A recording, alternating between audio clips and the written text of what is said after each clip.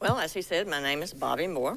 I've been here at Antioch, and my husband, Jim Moore, and I'm missing him. He's always gone somewhere. Where is he? Well, he's here somewhere. In fact, I have pictures of him and I, and if somebody will put that picture up there. Now, he and I have debated who's the oldest, the car or us. I believe maybe the car. And we have a hard time finding people who's older than us. But that's us at the event here in College Station when we came 3 years ago. And we've been here, in November it'll be 2 years in Antioch. And the next picture is my family, minus 2 people. That's my son and daughter and their families and us. And there's 2 missing. My son's 2 oldest were at Bethel School of Ministry during that time, and they couldn't come. So I don't have them in the picture, but that's my family. Aren't they pretty? I'm glad that he brought up again, Tyler brought up again, about our goal this year to move from consumers to engagers. I was blown away when he told that. I thought, yes, that's what we need. And the idea of these tables makes it so much more personal and something that we can do every week and get out of our comfort zone and into a new zone, which is the zone of engaging each other, not just at the tables, but at your workplace, at your jobs, at school, or at the restaurant. You know, and we need to get in the place where we feel comfortable doing that, and because it's so important. The subject that we're studying this time is every week we have a let us out of Hebrews that somebody speaks on, a subject. My subject turned out to be gratitude, and it turned out really to be a deeper subject than I figured. You know, well, that should be pretty easy to teach. But then whenever I got to digging, I began to find out there's a lot more to it than just that. And I want to clear something up. Thanksgiving is not gratitude. Thanksgiving is an action. Gratitude is an attitude or a disposition within us. And thanksgiving flows out of gratitude. Worship flows out of gratitude. When we worship and we really feel the presence of the Lord, it's because our hearts are full and overflowing with gratitude. We have a reservoir in us that holds gratitude, it holds our faith, it holds everything. I want y'all to keep that picture in mind, that picture of a reservoir. The text that we have for today is Hebrews 12:26 through 28. At that time his voice shook the earth, but now he has promised, yet once more I will shake not only the earth, but also the heavens. This phrase, yet once more, indicates the removal of things that are shaken. That is, things that have been made, in order that things that cannot be shaken may remain. Therefore, let us be grateful for receiving a kingdom that cannot be shaken, and thus let us offer to God acceptable worship with reverence and awe. We have gratitude because we have faith that we are receiving a kingdom that cannot be shaken, and because we have a God who is never changing. He is always the same, yesterday, today, and forever. Right.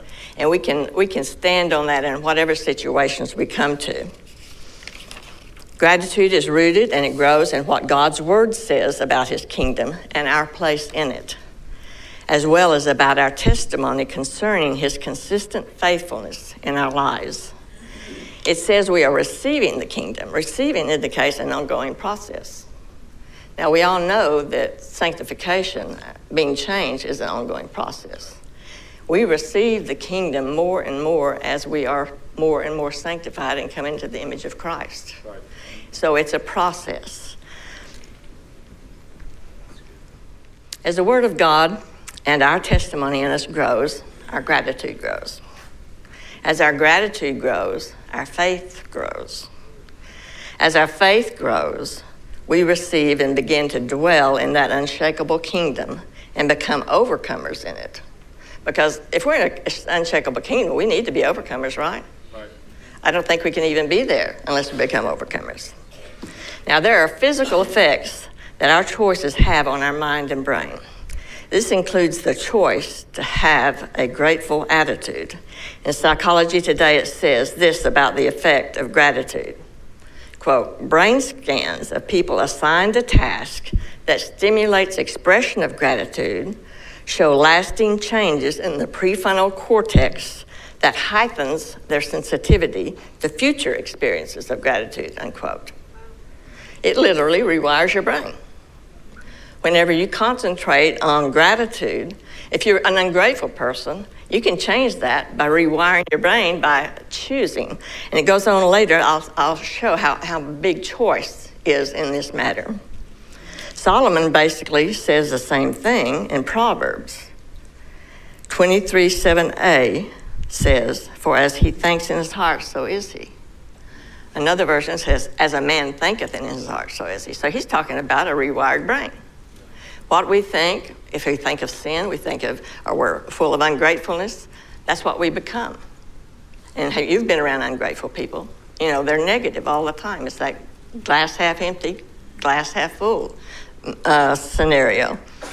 So where do we start to reverse the negative way that we think? In 2 Corinthians 10:5, it tells us how.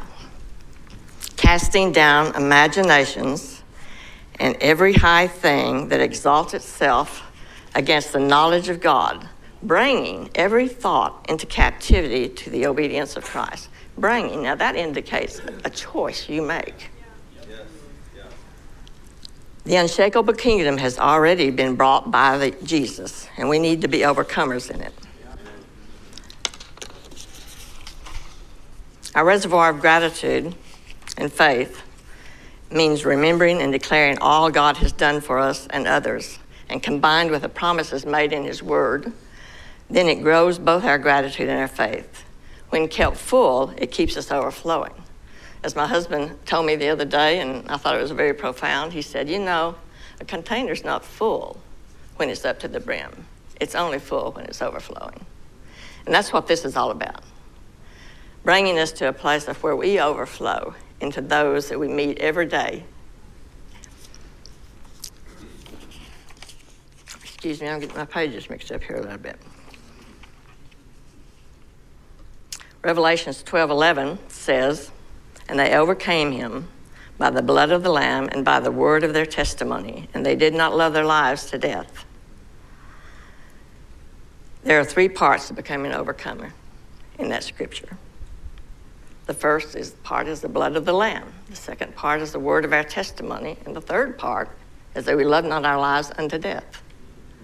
And I want to talk a little bit about it. We know about the blood of the Lamb. We hear about that all the time. We don't have any doubt that the blood of the Lamb is powerful. But what about the word of our testimony and that they love not their lives to death? What power is there in that? Because this is a powerful scripture that brings three elements together that make us overcomers. The first part is the blood of the power in the blood. It is a finished work. First of all, I want you to know, he came in the flesh. He died for our sins. He went to hell, paid the price, got the keys, came up, gave them back to the church so that we would have a church that is powerful. That's his part. That's God's part. And he's already done it. I mean, it's finished. He said it on the cross. It is finished. I want to go to the third part, though. The third part of overcoming power is that not loving our lives even if it means death. Well, I see it a little bit differently. In death, sometimes it's easier to take a bullet for God than to change our will and purpose to his will and purpose. You know, so I think that is our part. As we begin to yield to his, in our yielded state, the Holy Spirit can do the work in us and through us that he has already purposed in our life. He says he formed these things in us before the foundation of the world. And if he did that, they're there just waiting for us to access them. So he's already purposed things in our lives, but he's wanting us to align ourselves with his purposes and not with our own purposes. The middle overcoming power is the word of our testimony. Because of the word of our testimony is how we keep our reservoir of gratitude and faith overflowing. So this is where we get to the gratitude part. It's gratitude and the faith that it builds in us Because, you know, when you see, Jim and I, a lot of times we'll sit around and we'll just talk about all the things God's done in our life. We've heard it 1,000 times. We know it. And we're not telling each other anything new. We're just reminding ourselves, which we need to do, of what God has done. He even was with us when we weren't walking faithfully with him. He was doing things for us that he didn't have to do, but he was taking care of us even then. So his faithfulness has been proven to us over and over again. But after he and I have one of those little sessions, our faith grows. We just kind of leave that conversation that we've had overflowing because something has changed. Because when we let that gratitude rise up in us and we testify to each other about what God has done, there is an overflow. And it shouldn't just be full. That's consuming. Just being full is consumers. We want to be more than consumers. And this is how we do it. The word picture I see of the word of our testimony is like, here's this reservoir of faith and gratitude, okay? Up here is this little spigot. And sometimes it's just on drip mode. But God wants us to turn it up full scale. I mean, turn it all the way until it's gushing out. And it pours, the word of a testimony pours into us. It increases our gratitude. It increases our faith. And we can't help but be changed by it. I mean, even the world says it changes our brain. Right.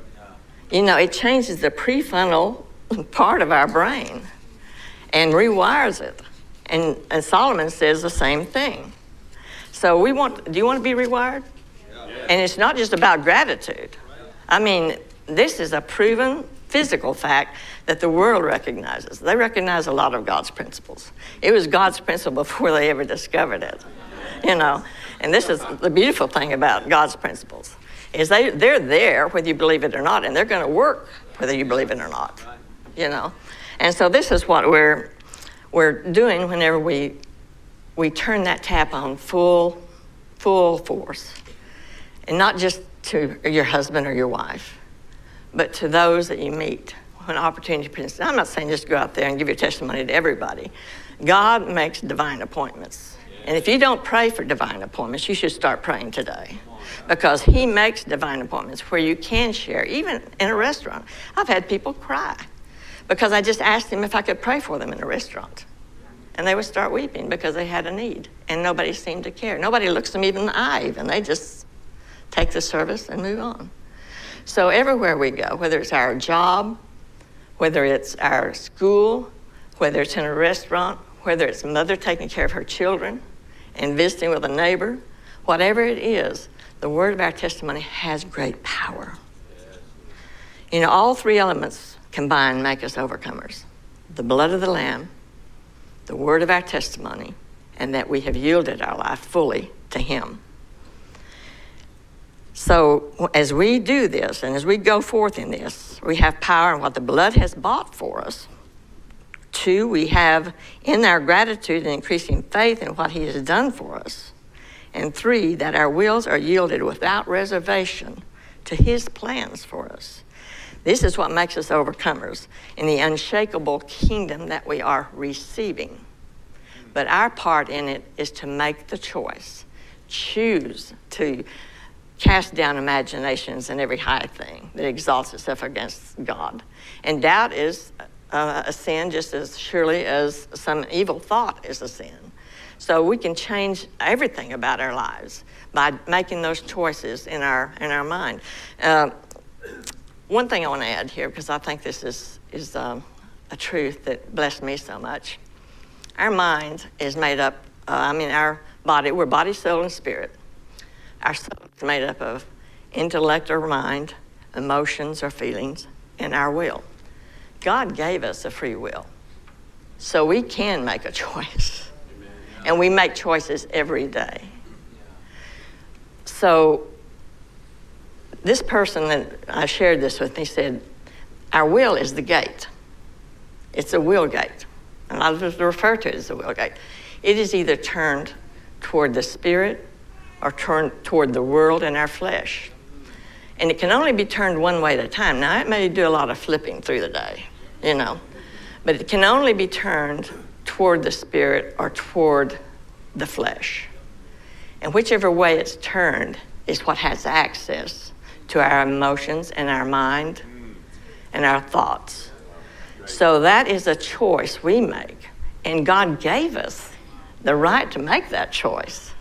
He didn't force it on us. He's not going to force anything on us. But he will give us the power we need to make that choice when we need to make it. So in conclusion, I want to say this. Colossians 2:16 in the Amplified. Let the word spoken by Christ the Messiah have its home in your hearts and minds and dwell in you in all its richness as you teach and admonish and train one another in all insight and intelligence and wisdom in spiritual things. And as you sing psalms and hymns and spiritual songs, making melody to God with his grace in your heart.